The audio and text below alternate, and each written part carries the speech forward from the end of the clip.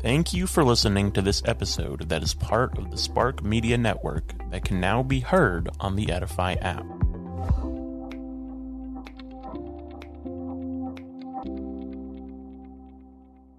So you lose the 20 pounds, you become beautiful. Then what? Hey friends, my guest today is Dr. Julie Slattery, and we're going to go someplace hard. We're going to talk about what to do if your man doesn't like your body. Julie Slattery is a clinical psychologist. She's an author. She's a speaker. She's president and co-founder of a great organization called Authentic Intimacy, and we'll talk about that in the episode. Dr. Slattery's got degrees everywhere. She's got a master's in psychology, an MS and doctorate degree in clinical psychology. She knows her stuff. You may recognize her from Focus on the Family. She was there for quite a while and even co-hosted the Focus on the Family broadcast between 2008 and 2012. But then she left to start her own ministry, Authentic Intimacy. And it's really a ministry devoted to reclaiming God's design for sexuality. There's a lot of great stuff there. If you haven't figured it out already, this may be an episode you don't want to listen to in front of your kids. And if this is a real issue in your life, I really pray that the words spoken here today will bless you. Reach out, get more help. Authentic Intimacy has groups you can join. There's other resources on my website if this is an issue for you. I hope you enjoyed today's episode. And hey, tell a friend about it.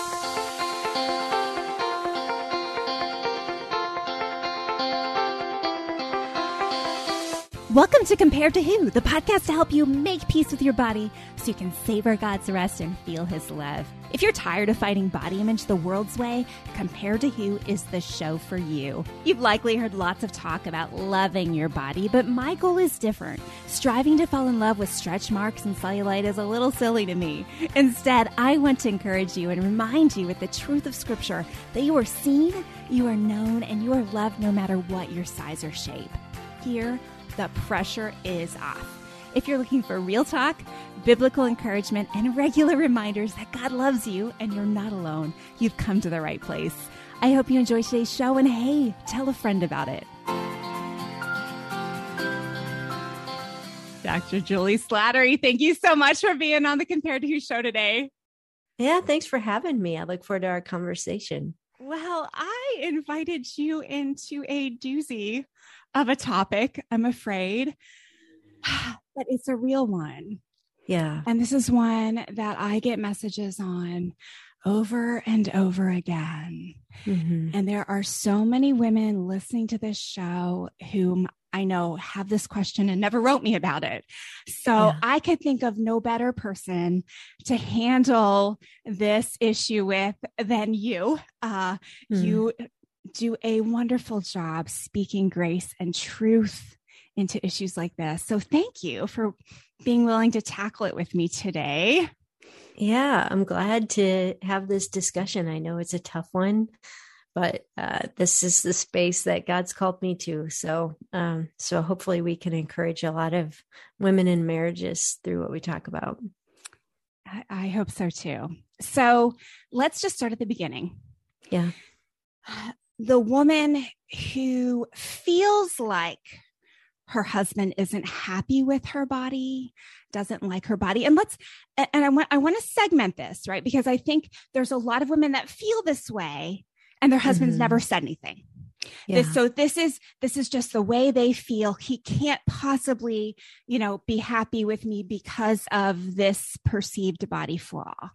Can you help us talk through maybe some of what's going there and some encouragement on that front? Sure. Yeah. Part of how we are taught to think about our bodies, particularly related to attractiveness and sexuality, is through a consumer mentality. So the most obvious example of this is pornography, and how many both men and women have learned about sex through pornography. You take a step even further back and you look at just how the media presents sexuality and the body. It's all about having the perfect figure and being beautiful and the right eyebrows and the airbrush makeup.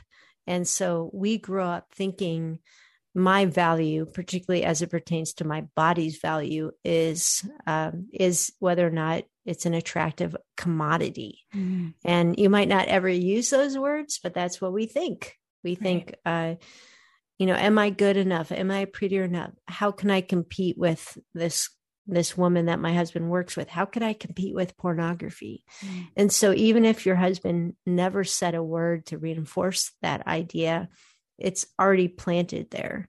And most women have insecurities about their bodies, and all women have imperfect bodies. So we all have something that we can look at and say, man, I wish this were different, or I don't like this about myself. It's interesting to even read like the memoirs of these beautiful actresses and models, like a Nicole Kidman, who says that like she wrestled with body image all growing up and as a young adult. So it really isn't a measure of whether or not we're attractive. It's really a measure of just the poison that we've been fed that has set the framework for how we see ourselves and think about ourselves. Right. And you use the word compete, Mm-hmm. which I thought that's the way it's cashed out, right? Yeah. In our brains, we feel like we're in this imaginary beauty contest. Right. And if I can't win, like, well, why would anyone choose me? Right. Like yes. I'm second to last runner up or whatever. Yeah. But it's not really a competition in our intimate relationships, is it, Julie? No, it's not, but we sure feel it. And social media, I think, doesn't help. Like, people will ask me all the time, just in ministry, like, hey, will you take a quick video for social media and explain about this or that? I hate doing that because I hate like the worry of, do I look okay? Like, is my makeup okay? Do I look old? Is my hair okay? I'd rather just do audio only because I don't have to worry about it. Or when I speak, I don't want to have to worry about what I'm going to wear, but I do. I have to think about, what am I putting on? How's my makeup? How's my hair? So this is part of our culture, and it impacts everybody. But what God has designed within intimate relationships is meant to be a safe haven from that. Mm-hmm. So whereas everyone else in the world is going to have this consumer competitive mentality, can my home, can my marriage, can our churches be a space where we get to take a break from that, and we get to remember why we are loved and where value comes from? And the whole message of the scripture is that we should be unlike the world. We should be totally different. Right. And we should be creating environments that have a completely different value system. Right. Right. I just remember, and you and I are close to the same age. I remember 20 years ago when Hugh Grant was caught cheating on Elizabeth Hurley. Do you remember this? Mm-hmm. Yep. And I don't know why I wasn't in this line of work, but it made an indelible impression on my brain because I remembered thinking, if Elizabeth Hurley, and I think it was the same year or maybe the year after, she was named like the most beautiful woman in the world by People magazine or whoever names that. And I remember thinking, if she can't keep her husband faithful, and that's the language I would have used, right? Like, if she can't keep a man, like, how do any of us have a chance? And I'm not saying that was right thinking, but I think that's where I was on my body image journey, trying to be more beautiful, trying to, find a husband, win the beauty contest, win the competition, get married. And then somewhere in my naivety, I thought like, then it would just be done and I would be free from this horrible competition. And I remember watching that play out and thinking, wow, there's no way to win here. So the listener today that's been in that competition, she's been trying to win. She's been doing all the things. She's been trying to lose the weight. She's spending the time at the gym. She's, getting the parts fixed or getting the hair right or whatever her hang up may be. Can you encourage her today? Yeah, I think first of all, I would say, okay, let's play that game. You win, then what? So you lose the 20 pounds, you become beautiful, then what?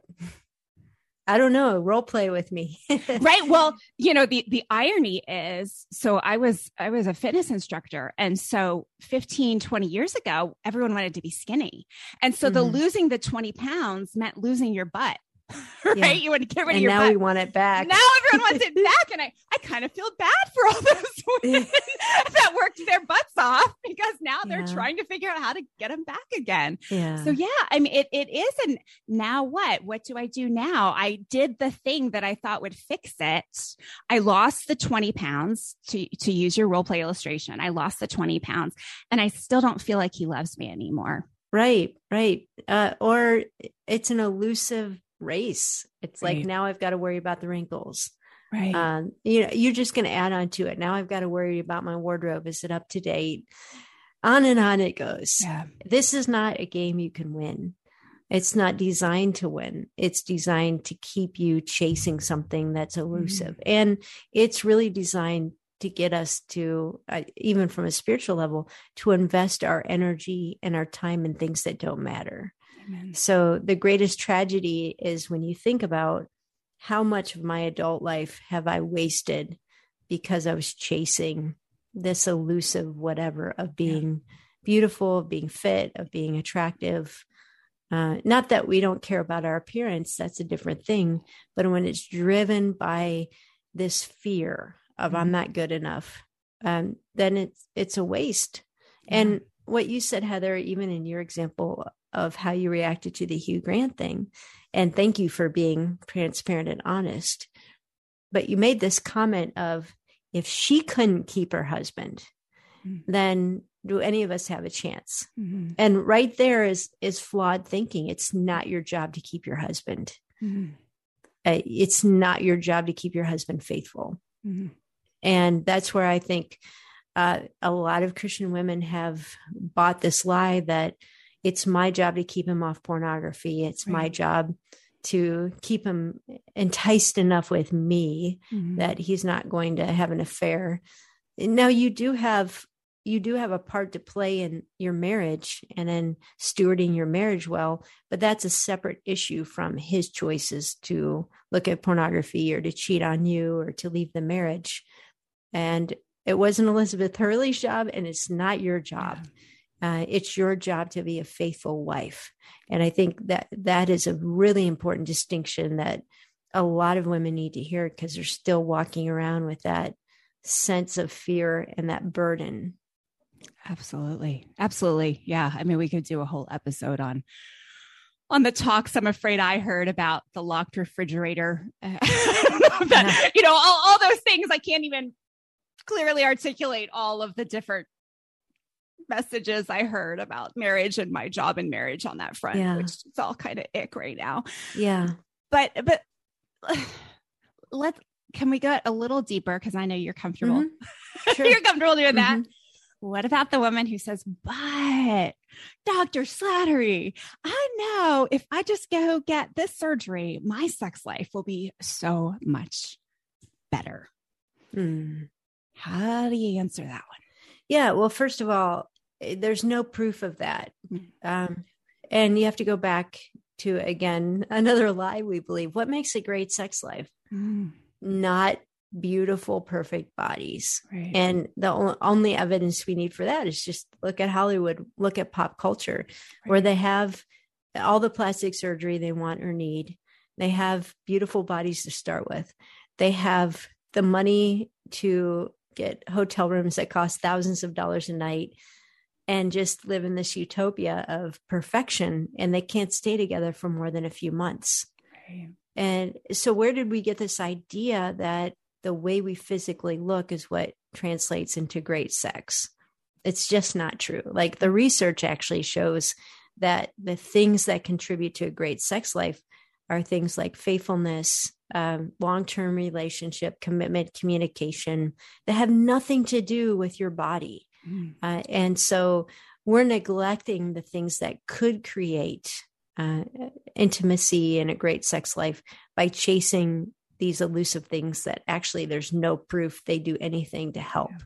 Actually, in some ways, they contribute to this consumer mentality of I have to be attractive enough for my husband to still love me. It feeds that lie instead of solving a problem.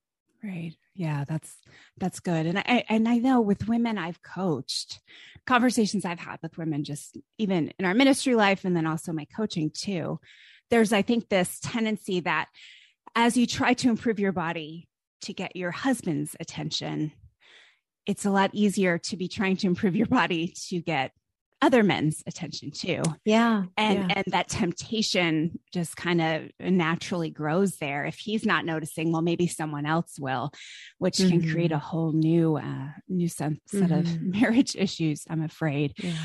Okay. So we talked about the woman who just feels like her body's not good enough. What about the woman who's heard it from her husband, where he's saying, I need you to change this so I can be attracted to you? Yeah. How do we minister to her today? Yeah. And in this situation, I would say we need to not just minister to her, but we need to minister to her husband. So I've spent like the past decade of my life teaching almost exclusively on sexuality. And I've learned a lot along the way. And one of the things that I've realized is that most couples, including Christian couples, have the wrong way of thinking about sex. And we think about sex, again, from that consumer mentality. And we've just kind of Christianized the culture's view that, okay, I want to have great sex, so therefore I need to get married. I need to find somebody I'm attracted to so that I can have good sex and get all my needs met. All right, that's a very worldly approach to marriage and sexuality. But if we're married, we say, okay, we're sanctioning that kind of thinking, which is wrong thinking. You won't find that in the Bible. And so if you come to marriage with this mentality of God wants me to get all my needs met through my spouse, and my spouse needs to accommodate my needs sexually, including what their body looks like, you are so warping God's design for marriage and sexuality that there's no simple solution to that. There's no one conversation that's going to solve that. And I'll tell you, if your wife does X, Y, and Z to make you happy today, it's going to be, let's go back to A, B, and C next week. It's never going to be enough.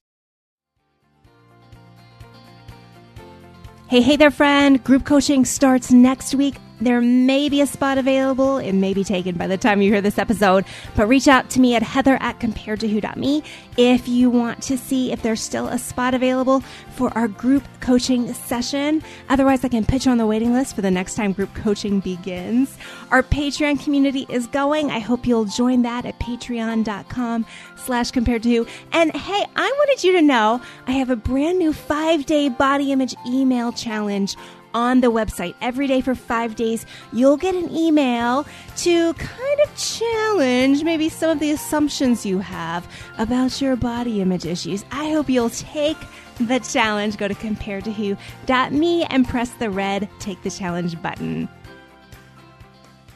If you even look at the whole industry of pornography, which is a multi-billion-dollar industry, is built on the faith in the fact that what you're consuming today will not be enough for what you need tomorrow. And so when you take that mentality into marriage, you will say hurtful things to your spouse. You will have expectations and demands that the person you're married to cannot meet. And then you'll try to justify that with taking a few Bible verses out of context. And I've seen so many marriages in that situation. And so the problem isn't, now I'm feeling horrible about my body image because of what my husband said. The problem is we're approaching marriage and sexuality with a completely warped worldview. And, you know, my passion is to really help couples identify the lies that they've grown up believing and get a healthier view of what sex is actually meant to be in marriage and how you start building a healthy sex life. Yeah, that's really good. Okay, I can't promise that there's men listening to this show. So what does the wife do? She's heard these things from her husband. How does she respond in a helpful way? Where can she start? Well, I think that there's different situations that might sound the same way initially. Mm-hmm. Like when you say, how about the woman whose husband has said, hey, would you change this part of your body? There are good-hearted men that are just very misguided, that are insensitive, that again have been raised in a pornified culture, and they really don't even realize what they're saying is so destructive. But they're good guys, they're sensitive. There's other situations where you could be married to a man who is totally insensitive and doesn't care if he's hurt your feelings. And that is really more bordering on the line of an abusive marriage. Some things that a man repeatedly could say to his wife can be emotionally abusive. And if that's the situation, it really demands for you to create a crisis and to say, I don't feel safe in our marriage. I don't emotionally feel safe. I don't feel safe with my husband, and I need to get help. And don't try to navigate it by yourself. If you're in that kind of marriage, you really do need the wisdom and perspective of some godly counsel. And so if you're in that kind of situation, please reach out for help and get perspective.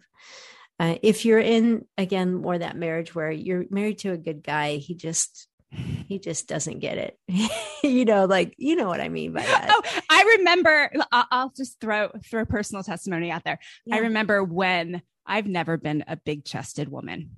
But I remember when I was pregnant with my first, he made some comment like, well, this is the greatest thing ever. Like you could work at Hooters and just, that, that's not who he was. But that little seed planted there was like, oh, well, they're going to go back or they're going to deflate after nursing, they do. Right.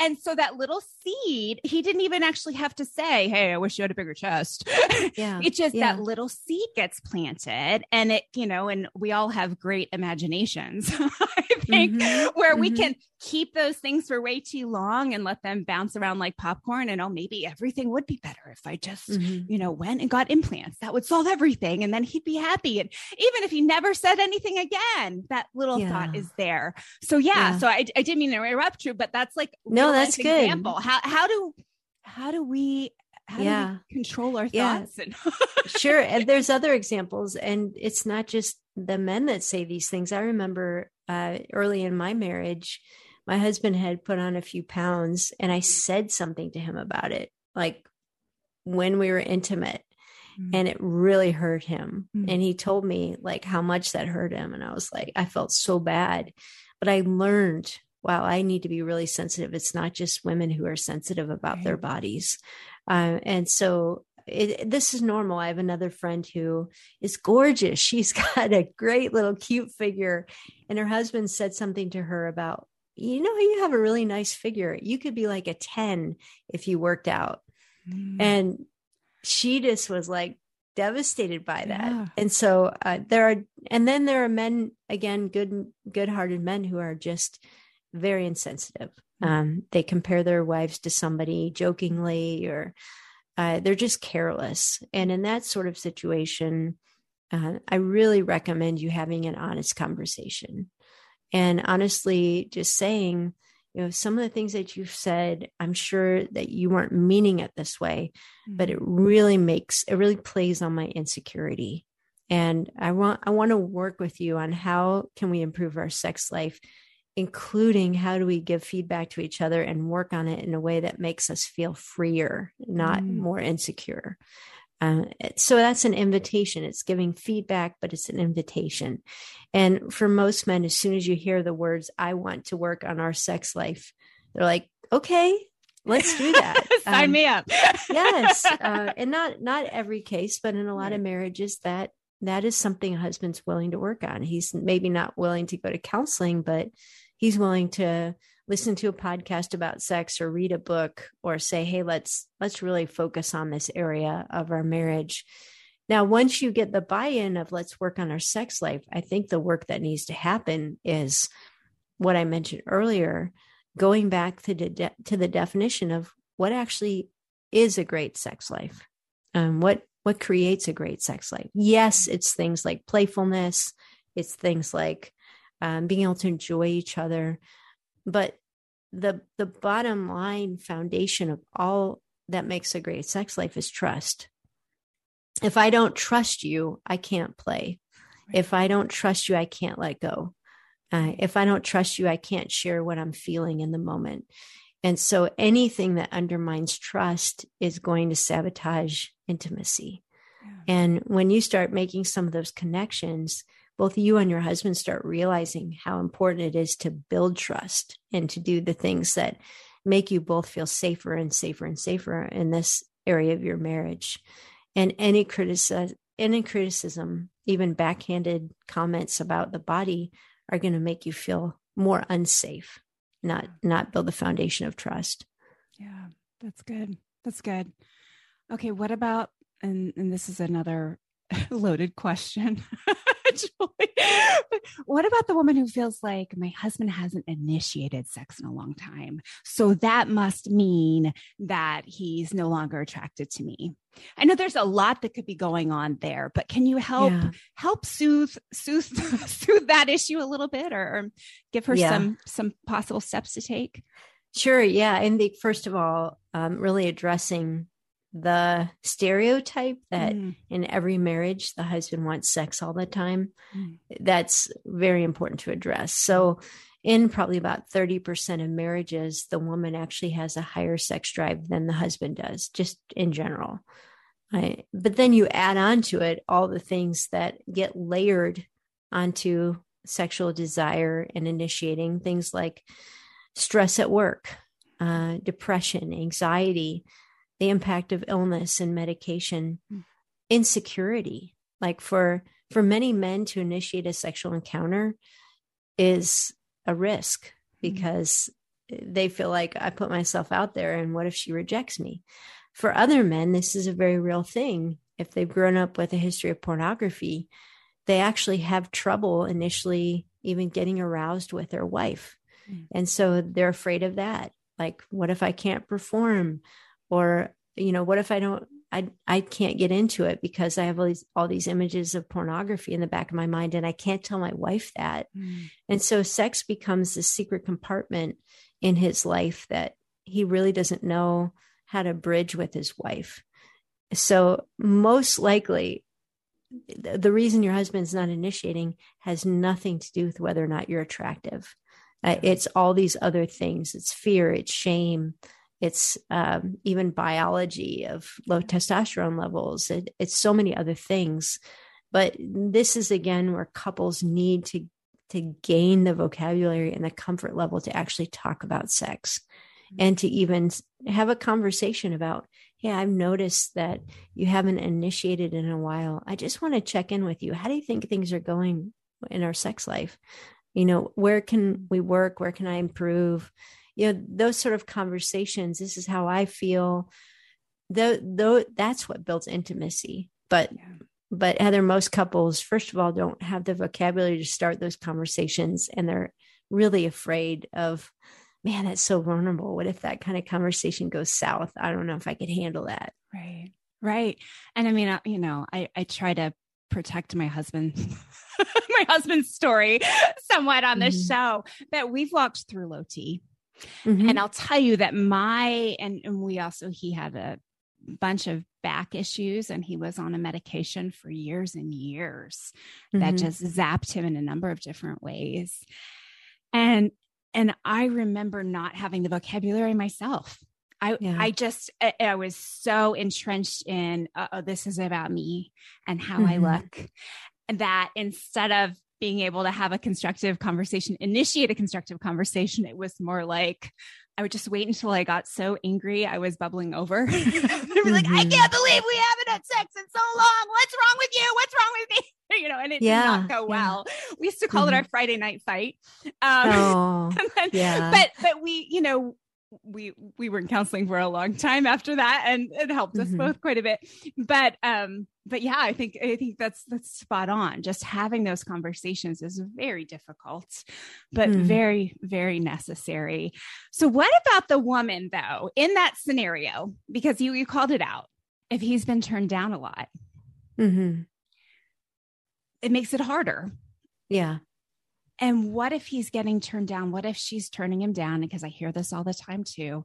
She's saying no until she loses the 10 pounds, the 20 pounds. She's saying no because she doesn't want him to see her naked. Yeah. How? Can you speak to her? Yeah, I would say, first of all, you're depriving yourself and your husband of a good gift because of your insecurity. And I'd encourage you to ask the question, where did that voice come from? You know, like, is God telling you you need to lose the 2 pounds in order, or 10 pounds in order to enjoy sex? No, there's no way. Okay, so if God's not telling you that, where is it coming from? And really take that seriously. You know, I really believe and have learned that sex is a spiritual battlefield. Absolutely. And we let the enemy win when we live by lies, when we believe lies. And in my own journey, one woman who's been like just hugely impactful for me is Linda Dillow. She co-founded Authentic Intimacy with me and has written some books on sexual intimacy. And here's this, when I met her, she was like 70 years old, 70-year-old grandma, you know, like encouraging women about sexual intimacy. And she said something to me that has always stuck with me. She's like, as far as your body, it's not what you have, but what you do with what you have. Like, God has given me this body. It's not perfect.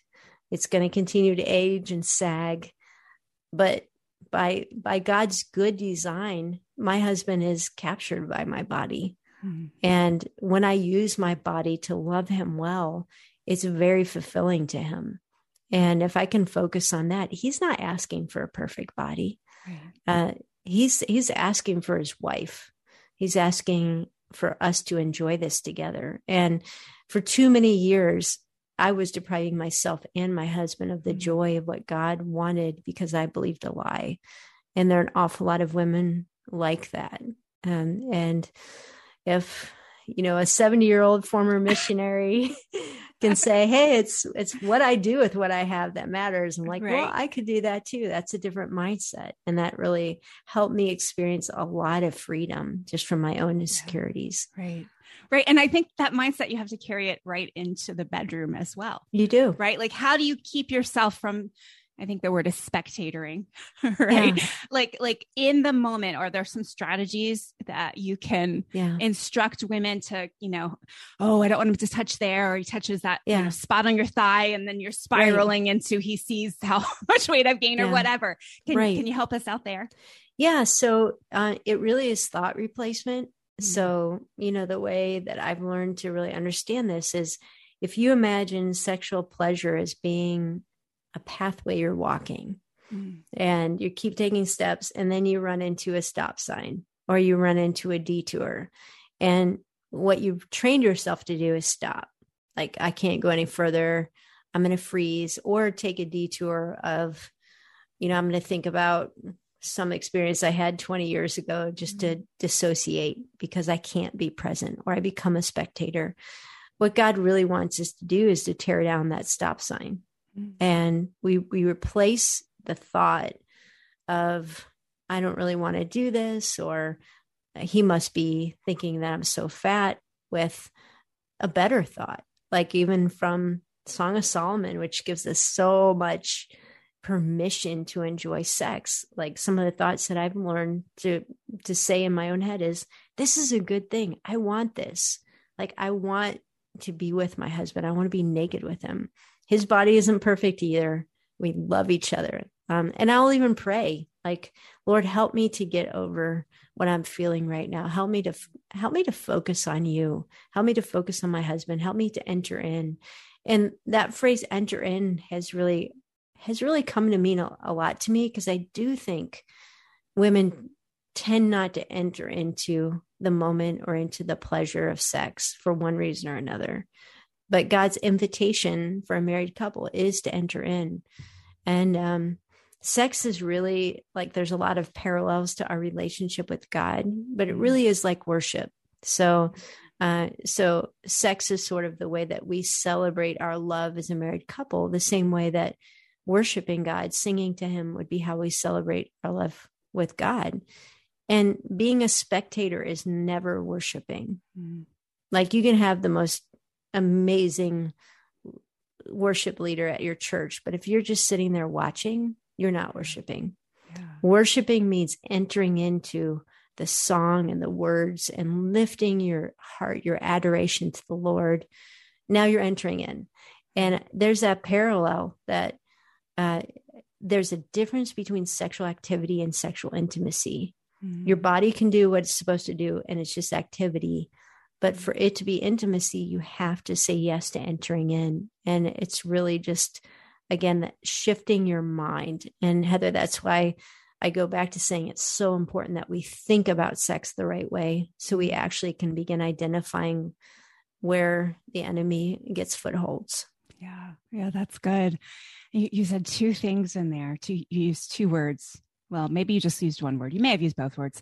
The one word was pleasure. I think you also said satisfaction, or my mind added that. Mm-hmm. Sure. But it was interesting. I've been digging into diet culture, and, that my body image journey, I think, has led this audience of mine to a deeper investigation of, things we've learned from diet culture and from our history of dieting and food deprivation. Mm-hmm. A lot of cases, a lot of my listeners come from a disordered eating, if not full-blown eating disorder background. Mm-hmm. And pleasure and satisfaction are things we've learned not to have. Yeah. Right? Like, we have trained ourselves very religiously to not experience pleasure or to not be satisfied by food. Any connections you can make there? Yeah, for sure. Yeah. And I would put myself in that category. So, I had disordered eating growing up, and that diet culture thing, and self-deprivation, and the feeling that I was a more disciplined and spiritual person by not enjoying pleasure. And that does translate into sex, because it's a sensual, it's a bodily pleasure. And again, I think this goes back to, okay, where's the lie? Well, the lie is that God doesn't want me to experience pleasure, and that I'm a better Christian if I don't. That is just not consistent with scripture. I was talking with a Christian sex therapist a while ago, and asking him about the idea of fasting, like fasting from food, but also fasting from sex. And he said, the Bible does have some indication that that there's a place for fasting, of denying ourselves. But what he said next really surprised me. He said, the Bible talks far more about feasting. Yeah. And there are more feasts in the Bible than fasts. Yeah. And God's command that we feast. Yeah. And so there are some of us that we got the fasting thing down, but we've never embraced the feasting. Right. Feasting on the goodness of God, feasting on the goodness of sexual pleasure in marriage. The whole book of Song of Solomon, why is that book in the Bible? Right. Of 66 books, it's the only book that is about a human relationship. And God chose to have that book not only be about marriage, but about sex in marriage and about sexual pleasure in marriage. Yeah. And so there, even in that one little book, is the stamp of approval that God is saying, you as a married couple, I'm commanding you to feast and enjoy what I've created. And I needed to hear that message as a wife. I needed to realize that actually I was being disobedient by withholding the pleasure that God had given me to enjoy in the context that he gave me to enjoy it. Absolutely. That's so good. And I'm just thinking, just as you've said, there's no mandate to wear a certain size or look a certain way to show up to feast. No, that's not in there. That's all extra, right? Yeah. That we put on ourselves. So that's really good. Well, Julie, tell us what's going on at the Java with Julie podcast. What have you all been covering there? So listeners can go over there and tune in. And is there anything big or new at Authentic Intimacy that you'd like to share with us? Sure. Yeah. The podcast always, right now we're getting ready to do a series on making sense of God and sex. That'll be through the month of February, just grappling with what are the spiritual questions underneath our sexual struggles. But we always have different conversations, whether it be on singleness or on sex and marriage or healing journeys. So all different things there. And then a book that I have coming out in the summer that I think is right along the lines of what we've been talking about. It's called God, Sex, and Your Marriage.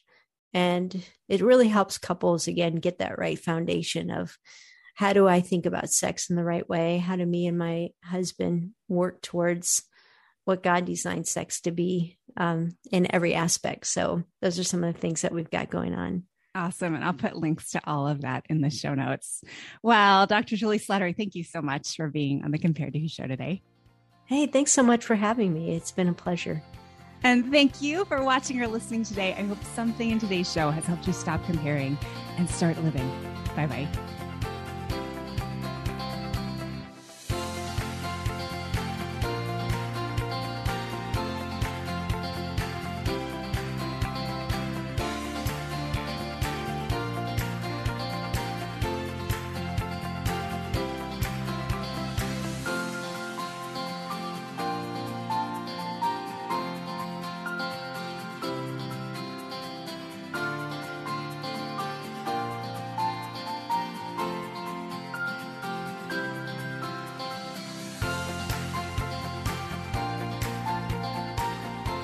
Oh, hey there, before you go, if something from today's show blessed you, may I ask a huge favor?